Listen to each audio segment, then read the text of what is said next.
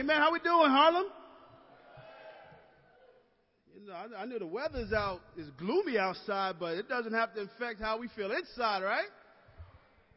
I do want to mention also, we do have a sister, most of you know, Jackie Mencia, visiting with us from the church in Kansas City. How you doing, sis?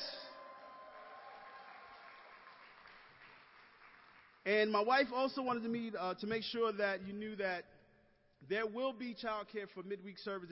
There will be teaching on Wednesday for the women's service. And also just to, because I heard some gasp when he mentioned the location about the Latin service. There was a mix-up on the campuses, and yes, I am throwing them under the bus. So what they're trying to do is get us into a bigger venue on campus. So we just want to make sure we solidify that before we say what it is. So you'll know throughout the week, we'll know for sure. But it will be here, and we are not going to cancel. It will happen. We'll have our service, and we're going to worship God. And I believe the Latins believe that the Spanish language is God's first language. I don't know. I guess we'll know for sure on Sunday. I plan to be there. I don't want any translation. I want to hear every word, and I'm going to try to figure it out. So, but we will be here. We'll definitely be here. Turn in your Bibles to 2 Corinthians chapter 9. Is this thing behind me?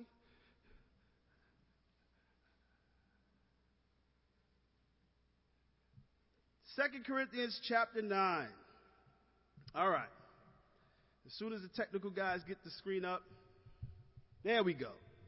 Invested. That's the title of our message today. As you know, you see the little subtitle above it, Be Rich. How many of us want to be rich? What if I told you were already rich? And now you just need to invest your riches. I went quiet right there and said, bro, I put all my riches in that white envelope you was talking about earlier. So I'm not feeling rich right now. But by the time we get through this message, you'll see exactly what I mean. We are rich. And because we're rich, we need to invest our riches. It's the only wise thing to do when you got a little something that you need to put away. But let me just start off by saying that God has entrusted us with very precious resources, with the hope that out of our love for Him, we would invest in His mission, in His dream, and in His plan. A lot of us have gotten to see some of our dreams realized. And guess what? God too has dreams that He wants to see realized, and He wants us to be a part of that dream, to be a part of making that happen. God has given us resources like time, money, and talents. Those are just some of the few obvious ones. For example, time. God gives us all the same amount of time in a day, 24 hours. It's the one resource that we all start off on equal plane. Now, some of us, because, you may feel, well, I don't have a lot of time. We all have 24 hours in a day. We just choose to invest our time differently. Some people choose to invest their time in this. Some people choose to invest their time in that. But we all have time. Talent.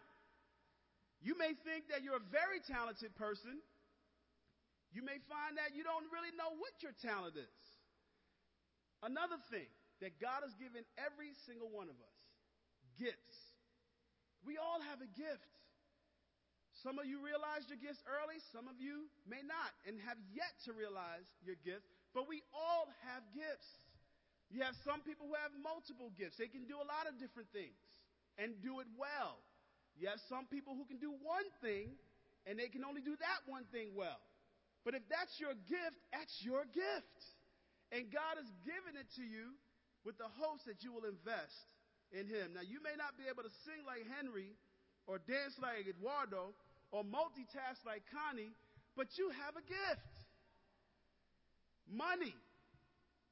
Money is another resource where we see fluctuations and differences. Some of us have more, some of us have less, but we all have money. all do. Now, if you take money, the amount is really not what matters to God. It's how it affects our heart that matters to God. How your time affects your heart when you're asked to invest it. That concerns God. Your talents, your gifts, when you're asked to invest it in God's dream, that matters to God. Whether you're a 5-talent person or a 1-talent person doesn't matter. It's how you use those gifts that matters to God. Your money matters to God, how it affects your heart. You think rich people are the only one with money problems? You think rich people are the only one that struggle with greed? I've seen some very broke people struggle with greed too.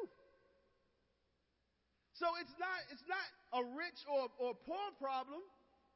For the most part, it's a heart problem. How does my wealth or my poverty affect my heart? That's what concerns God. And that's what should concern us. You take money, we just ask you, how do you feel when you have a lot of it? To some of us, that makes us feel really good, right? I mean, it does feel good to know that you can pay the bills on time. It does make you feel good to know that you can travel and maybe go on vacation or buy something that you've always wanted. I mean, it does feel good to have it. Now, how do you feel when you don't have enough money? We worry. We get anxious. To some people, it literally drives them crazy. So you see, should God not be concerned about how we see this? If you're only happy when you got money and you're depressed when you don't have money, that matters to God. Because God doesn't want you to be controlled by how you feel about these resources.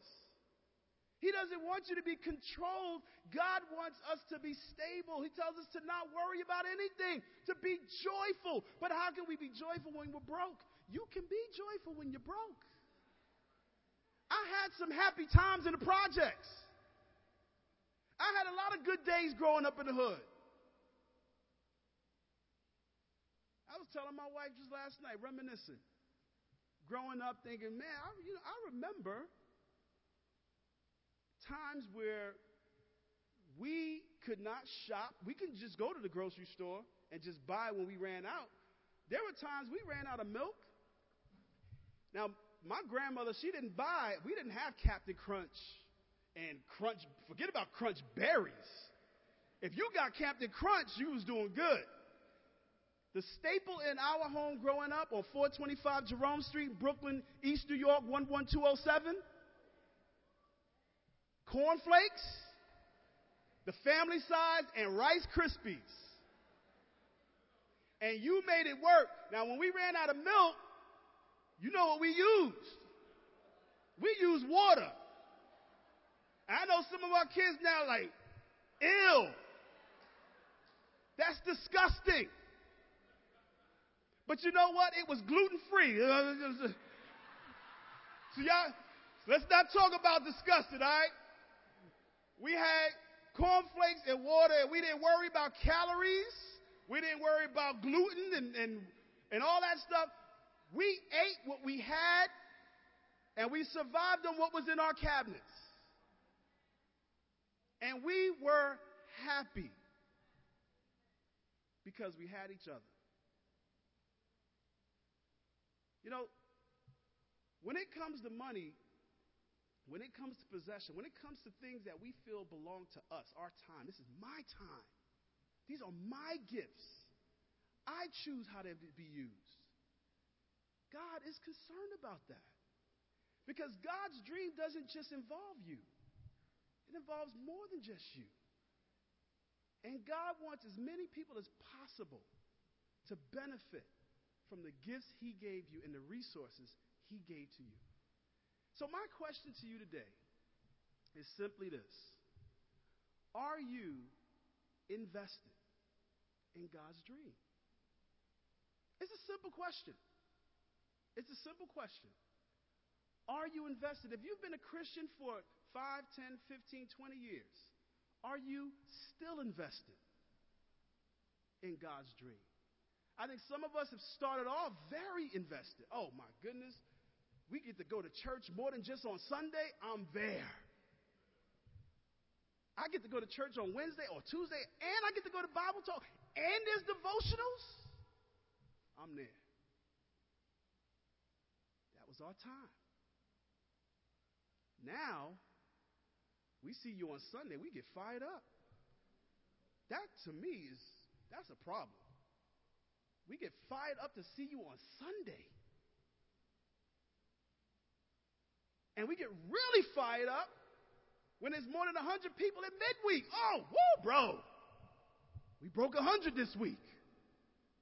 Are you still invested in God's dream?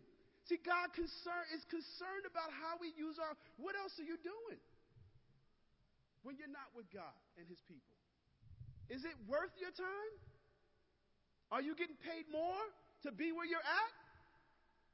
Are those that you're with benefiting more from your presence there than it would if you were with your brothers and sisters? Maybe there's someone you need to encourage.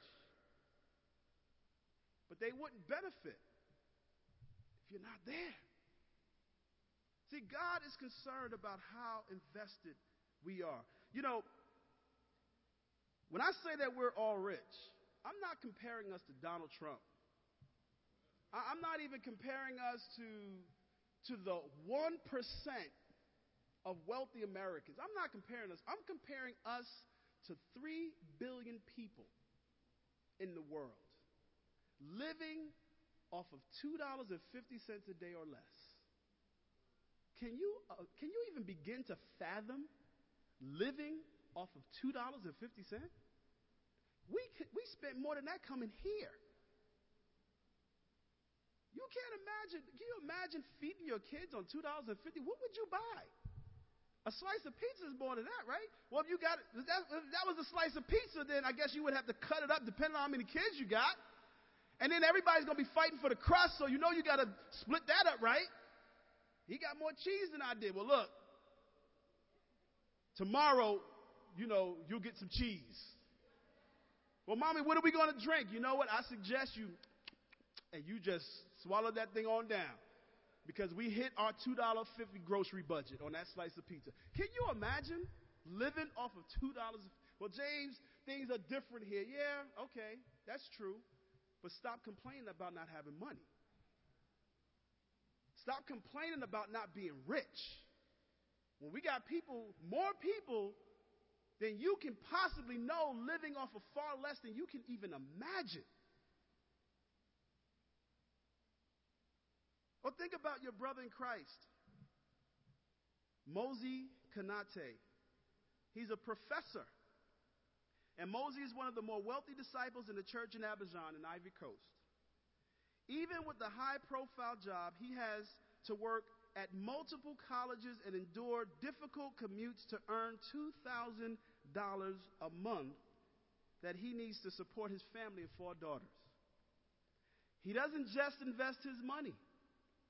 He and his wife are also always housing and feeding disciples in need, so that there are often 10 people staying in their 3-bedroom apartment.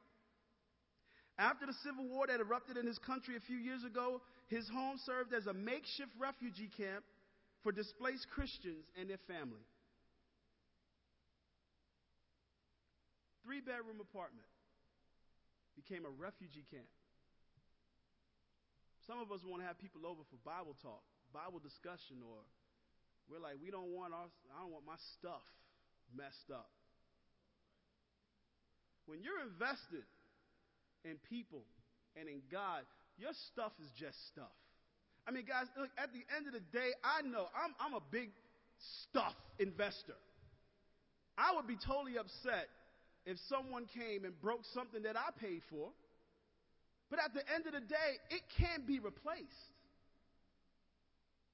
Lives can't always be replaced. You can't replace a life.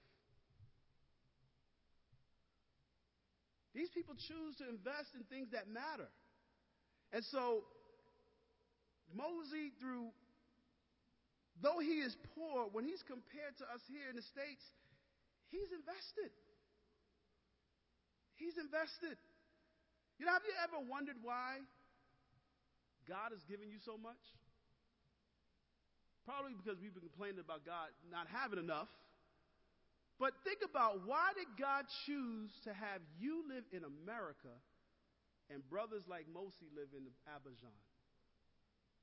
Is it because you're special, like we wrote on our envelope? Do you feel like you deserve to be here in America? Do you believe that you deserve to have the career, the job, the family that you have, and he deserves what he has? Why didn't God include you in the 3 billion? Most of those families are in India. Why didn't God have you live there? Why did he have you live here at this time? Why not back in slavery? Why not back during the Depression? Why right now? There is a reason. God does not just scatter lives across the earth and just hope that we land on a place that's pleasant. Acts 17 tells us that he determines the exact time and place where we're to live. There's a reason you're in Harlem. There's a reason you live here. There's a reason God gives you what he gave you. And it's not because you're one of his favorites. Paul tells us exactly why. God gives us more than what we need.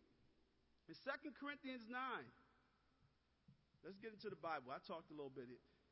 Let's talk 2 Corinthians 9. I think I got it in the wrong place.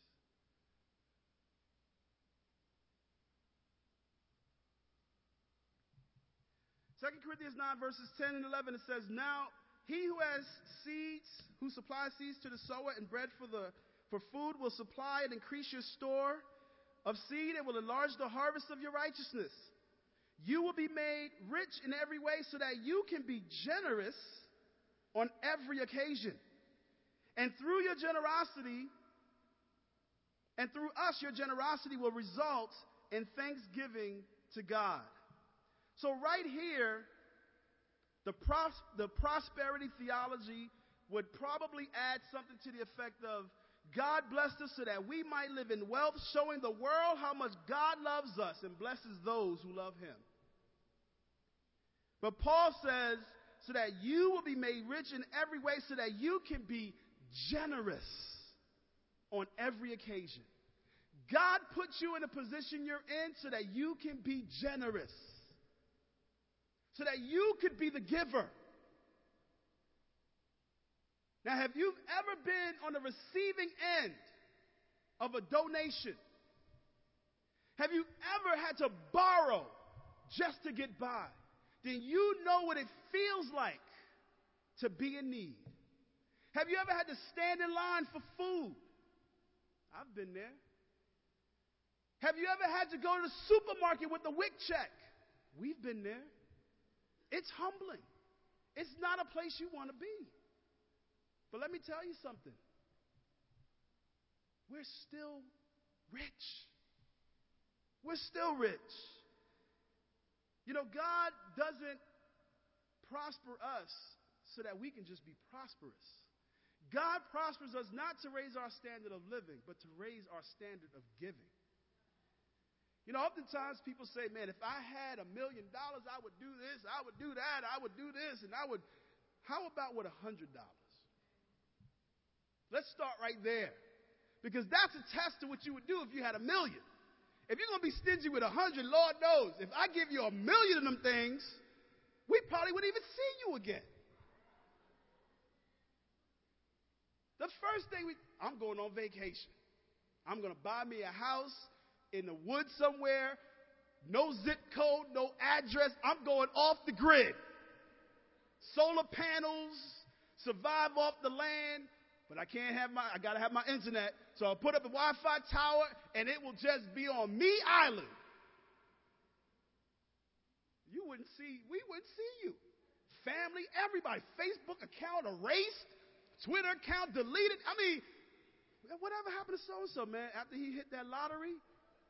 All I saw was smoke and a shadow. No text messages, email, nothing. We talk about if I had $1 million. What are you doing with $100? Can you give $5 out there? Jesus, God, back in the Old Testament, if you had $100, God was only asking for 10.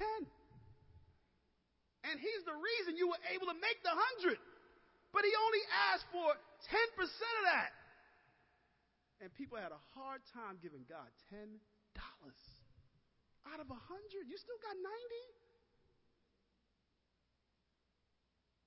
If you hit $1 billion and your tithe, what would your tithe be of $1 million? Would you give it? You see, our hearts are so attached to this world, and God is trying to break that hold. God is trying to break. It's to the point where Paul had to command Christians who were wealthy to break that chain, because Jesus said in the Gospels, it is impossible for a rich man to enter the kingdom of heaven, because his heart is so tied, is so chained to this world and to the wealth that he has in this world. Listen to what Paul says in 1 Timothy 6. Verse 17, it says, command those who are rich in this present world not to be arrogant, not to put their hope in his wealth, which is so uncertain, but to put their hope in God, who richly provides for us everything for our enjoyment. Command them to do good, to be rich in good deeds, and to be generous and willing to share.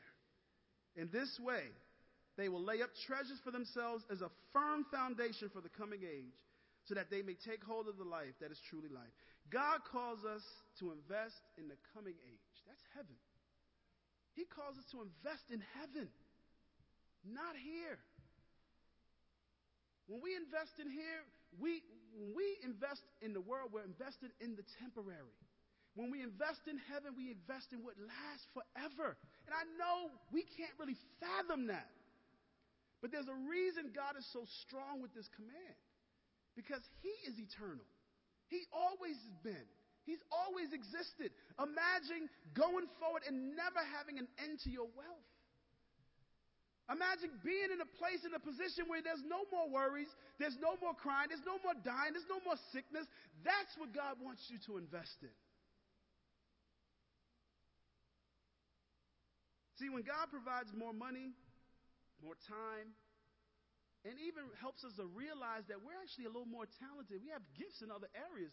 When God does that, we often view it as a blessing to do more for ourselves.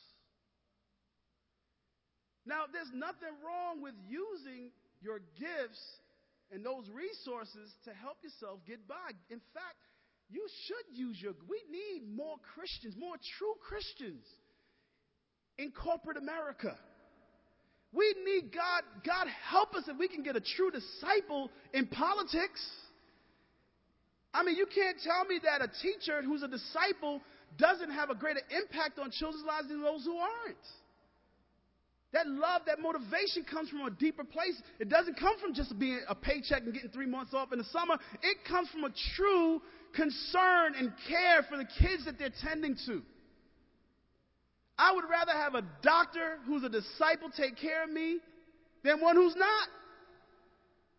So you can't tell me the world would not be a better place if Jesus wasn't the standard of the people's lives who we encounter every day.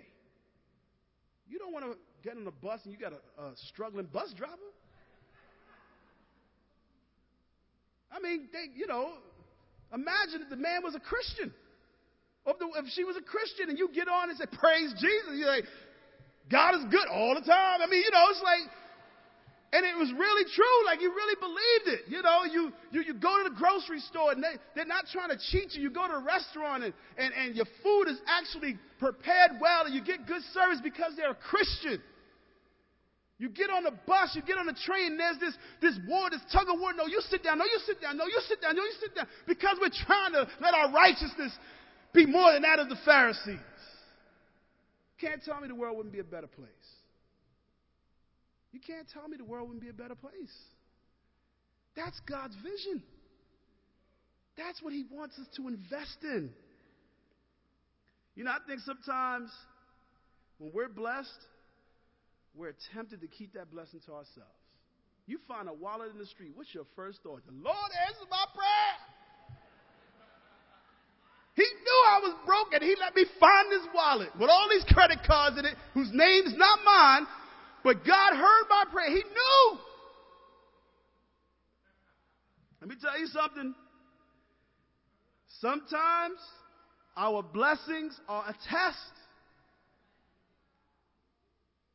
Sometimes they're a test to see where your heart is truly committed and where it's truly invested. See, God doesn't demand that you live in poverty. In fact, I think it hurt God's heart to see so many people in such a rich country live in poverty. We have homeless people and hungry kids here in America. We have people living below the poverty line here in America. That blows my mind. How can we be such a powerful country and still have people living on the street? Homeless. I've been to Singapore, another amazing place. Not one homeless person on the street. They figured something out. They say, you know what, we're not going to have homeless people. We're going to put everyone in homes, and we're going to take care of our own. They had a plan, and they worked their plan. God also has a plan. See, God doesn't want you to live in poverty. God doesn't want us all to be broke because he knows that'll make us struggle as well. But if you read with me over in 1 Corinthians 4, in verse 1, listen to what Paul says. It says, men ought to regard us as servants of Christ and as those entrusted with the secret things of God. Now it is required that those who have been given a trust must prove faithful.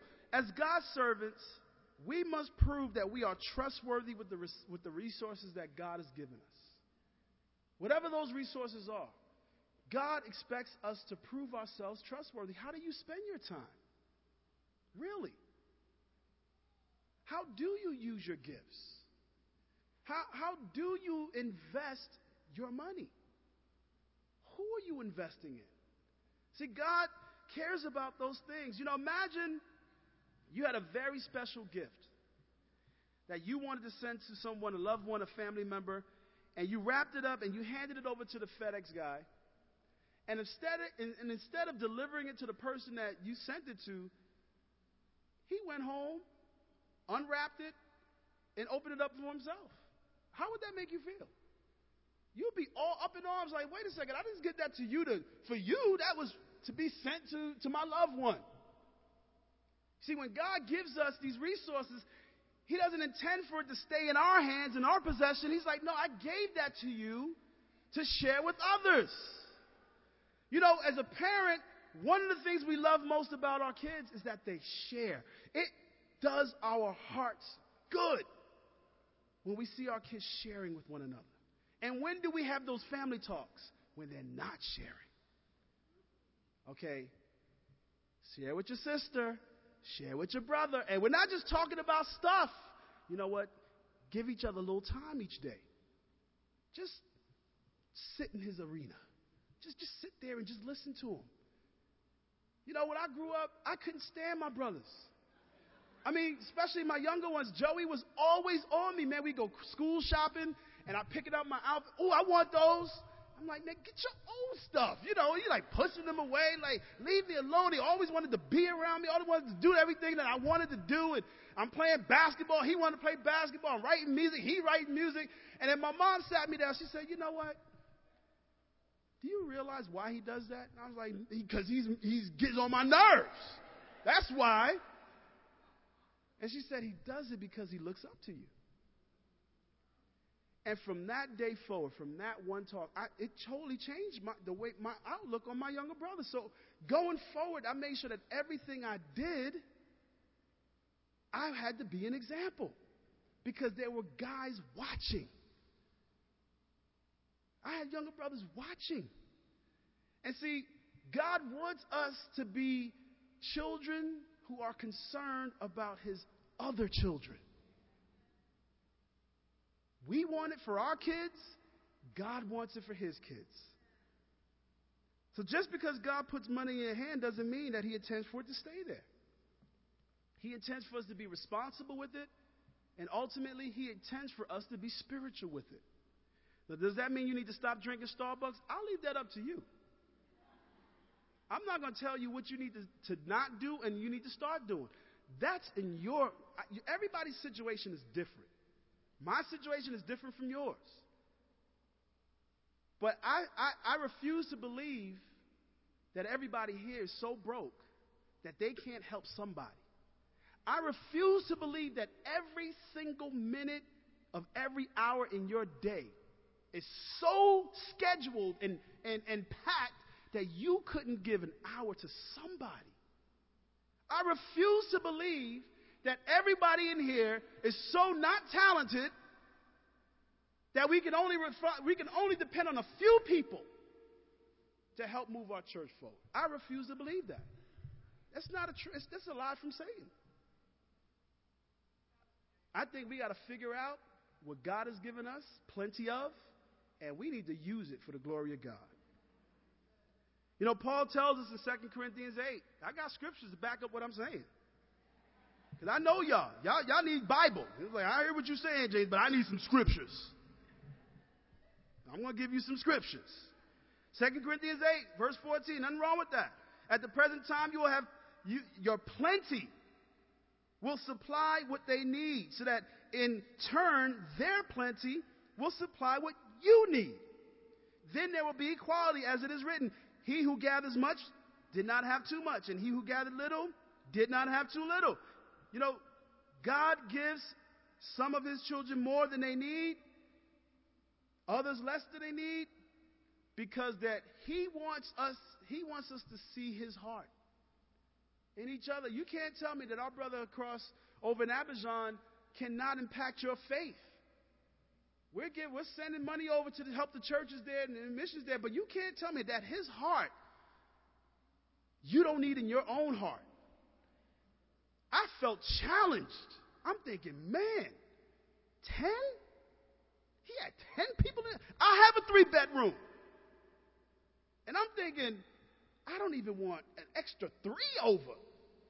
This brother made it a refugee camp. There's no time limit on that. You can't just say, okay, guys, yeah. You know, it's about a week. I mean, I felt challenged. Now, look, we got to be wise. We don't want to just, you can't, look, obviously, we don't need refugee camps here.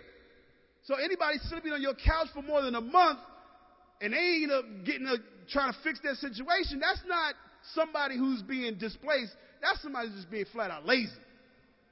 All right? And you got to deal with that on that level. But what I'm saying is the heart to do something, to interrupt your comfort, to accommodate someone else, to make things a little easier for someone because it's been so easy for you for so long. See, God, when you look at the whole example of Lazarus and the rich man he had a good life. He had no wants and no needs for anything. Lazarus had a hard life. He begged every day. And, the moral of that story is, some of us are going to have more, some of us are going to have less, but it's how we invest it. Lazarus, he even though he was poor, he kept his heart invested in God. The rich man was oblivious. He didn't think he needed God. He didn't think he needed anyone until it was too late. Until it was too late. God doesn't want us to wait that long. This is a scripture that my wife and I, when we were first married, we decided we would try to live by the scripture. Proverbs 30, verse 8 and 9. It says, keep falsehood and lies far from me. Give me neither poverty nor riches, but give me only my daily bread. Otherwise, I may have too much and so disown you and say, who is the Lord? Or I may become poor and steal and so dishonor the name of my God. When those with too much give to those with too little, 2 problems are solved. But when they don't, 2 problems persist. I think that we have such a great opportunity. It really is in our hands. And I don't know why God set it up that way, but that's what he did. You know, could God solve all the poverty in the world? Absolutely. There is a reason he wants to work through us. There's a reason he wants to use his created to help the other created. And we all have ability to do so. You know, I think about how often we have like these aha moments. You guys heard of this guy, Alfred Nobel? Well, one day during 1888, Alfred Nobel, who was a Swedish chemist, he's the person who invented dynamite. He dropped the newspaper and put his hands in his head because his brother Ludwig had recently died in France. But it wasn't his brother's obituary in the newspaper. It was his. The headline read, "The Merchant of Death is Dead." His obituary described a man who had gotten rich by helping people kill one another. Shaken by this appraisal of his life, Nobel resolved to use his wealth to change his legacy. When he died 8 years later, he left more than $9 million to fund awards for people whose work benefited humanity. The awards became known as the Nobel Prizes. Alfred Nobel had a rare opportunity to look at the assessment of his life as its end and still have the time to change it. We too have examples that we can glean from, that we can learn from, and say, you know what, I don't have to end up that way. You know, before his life was over, he made sure that he invested his wealth into something of lasting value. How many of you seen the movie Schindler's List? That was a heart-stirring movie. And one of my favorite scenes in the movie was when Oskar Schindler, after successfully saving over 1,100 Jews from the concentration camps, he regrets that he could have saved more lives. At the end of the movie, there's a heart-wrenching scene where he's meeting with some of the Jews that he rescued. He looks at his car, he looks at his gold pen, and he regrets that he didn't give more and his possessions to save more lives. Let's look at this clip real quick, and then we'll continue on.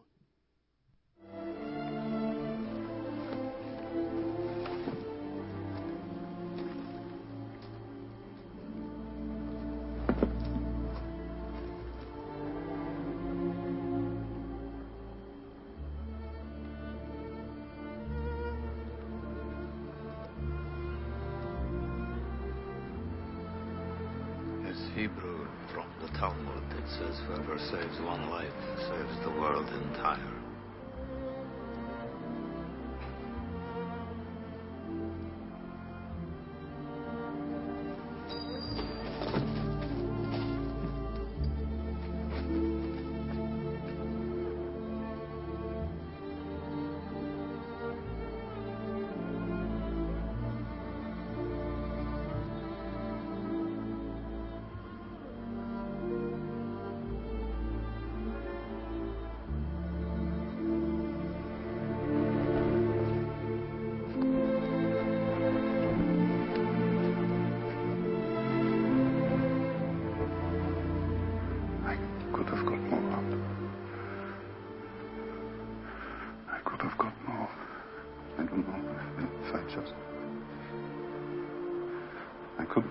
Oscar, there are 1,100 people who are alive because of you. Look at them.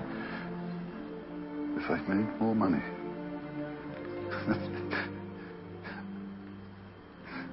I threw away so much money. You have no idea. If I just... There will be generations because of what you did. I didn't do enough. You did so much.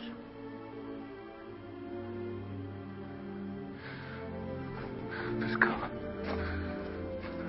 Gert would have bought this car. Why did I keep the car? 10 people right there. 10 people. 10 more people. There's been 2 people. This is gold. 2 more people. He would have given me 2 for it. At least 1. He would have given me 1. 1 more. 1 more person. Person stand for this. I could have got 1 more person. And I didn't. I didn't.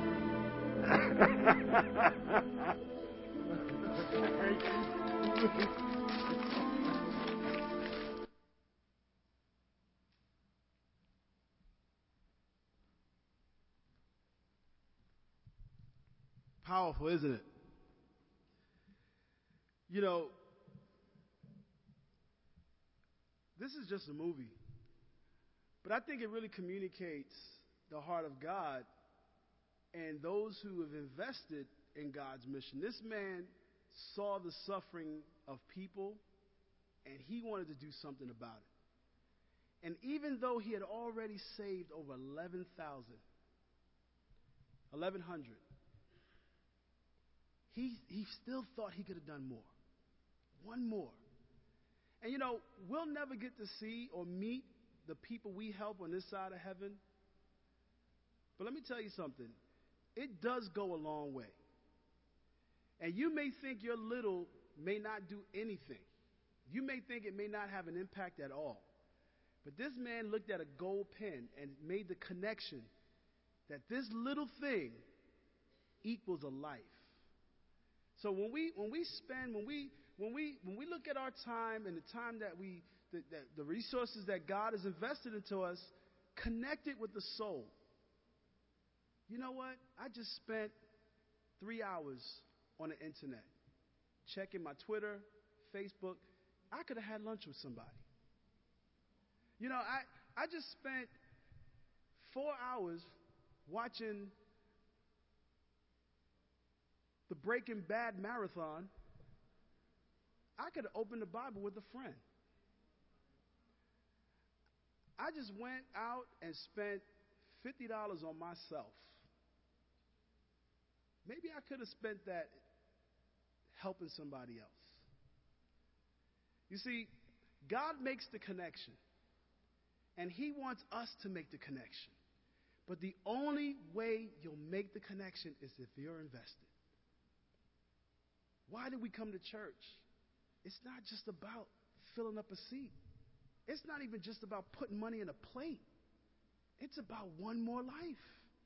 Helping 1 more person come to Christ. Because you're coming, you're getting inspired, you're getting called higher, you're getting refreshed. What are you going to do with that? Let that leave you and go to someone else so that they can sit next to you and then bring in the next person. You see, this is how God wants us to invest. This is not how God wants us to invest our money. As we all know, Kobe Bryant recently retired from NBA basketball. You know, in contrast to the video clip we just saw, several bags of air from Kobe Bryant's final game hit eBay with the starting bid of $1. Eventually, the price got so high that eBay did something they'd never done in their entire existence of being in business. They actually took a bid offline because it got ridiculous. The eBay moderators had to step in and do something that almost never happened. They pulled the ad because a Ziploc bag filled with air was going for $15,000.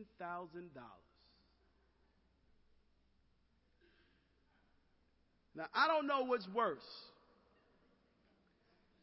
The fact that you can sell a sandwich bag of air on eBay, or that there were people willing to buy it. It started off at $1. Somebody bid it on it. A bag of air.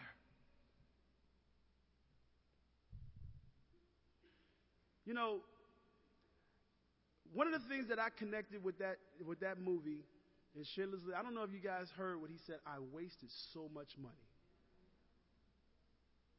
I go through my life and I think, man, I blew through so much money because I wasn't invested in anything. And see, God gives us an opportunity to invest into something that will outlive you. Special contribution can be a part of your legacy. I invested into something that will outlive me and possibly even my children. Because the church is going to continue to give. Disciples are going to continue to be made. I am glad to take part in that. I am happy to say that I contribute to that every year. As a single man, one of the things that inspired me was seeing people give and sacrifice to this. When I came to this church, I didn't realize that there was even a plan to save the world. I didn't have that plan. I didn't have that vision. I was inspired by the people that were around me. And you know, I think it's important that we hold people up. I want to hold up our Edge ministry. You know, I think that there are people right here in our midst who sacrifice, who give constantly. You know, we have single professionals who don't have kids of their own, yet are invested in helping our kids get to camp. And so we have singles who don't have a family of their own investing in your family, who have sponsored some of our kids, whether partially or entirely. That's investing. Many have sacrificed so much and have been the steady backbone of our giving for years. And although God may not have blessed them with everything that they wanted, such as a spouse or a family of their own, they continue to sacrifice and give. We have married couples who have families of their own who give sacrificially to help our youth go to camp, the summer camps, sponsoring people who are the backbone of our church, the backbone of our giving. You know, I want to hold up our sister Lou. Our sister Lou, she's a professional runway coach. She's even worked with the America pageants and all that stuff. And along with some of our Harlem ushers, she hosted a prom dress giveaway for some of our teen girls over the past 2 weeks. I mean, you know, I think about our brother Glenn, who used his culinary skills to help fundraise. He cooked, he hosted, you know, and Glenn will tell you himself, he's not in the best of health. But this brother will get up and spend hours on the stove frying up fish, cooking up food, cooking up rice, and all that stuff.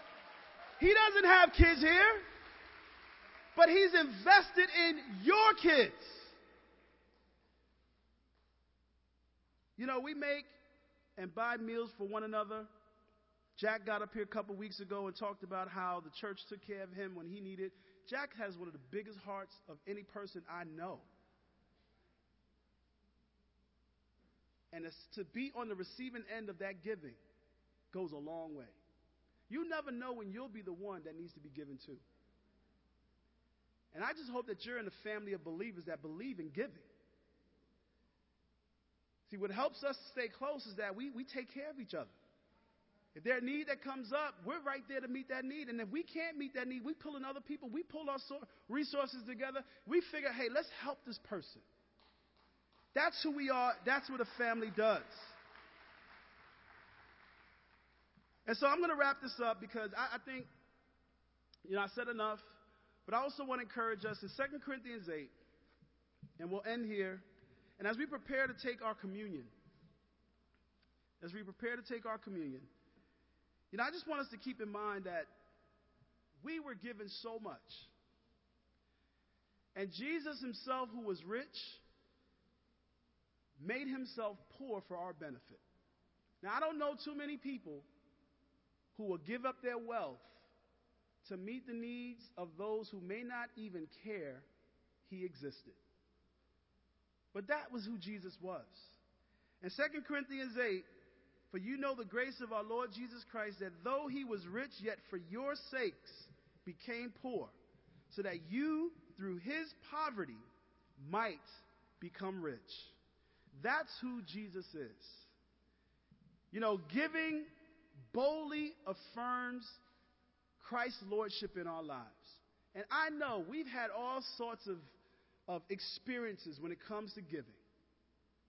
But I want to encourage you to put your trust in God, to let God continue to take care of you and expose anything that will keep us from giving our resources. Yeah, at the end of the day, God is in control.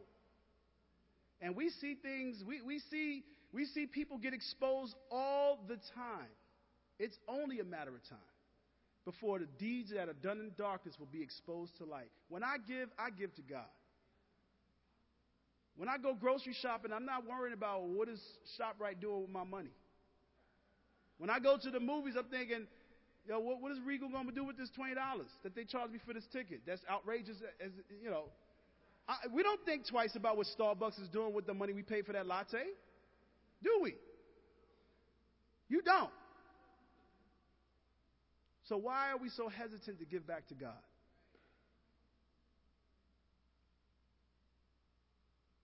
I believe all of us here are rich and we can invest in the glory of God. I got some of our preliminary totals and for what we gave.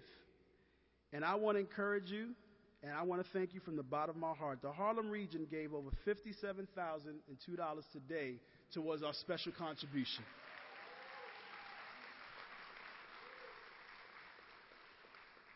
This is going to go a long way. Our brothers and sisters around the church are still giving. And guys, again, we'll be collecting special up until July, the end of July, August.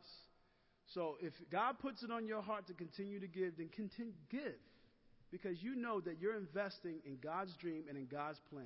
Because He invested so much in each of us. Let's go to God in prayer for our communion. Our Heavenly Father, God, we are just so grateful. We're grateful, Father, that you became poor so that we could become rich. God, I know that some of us may not understand what that means.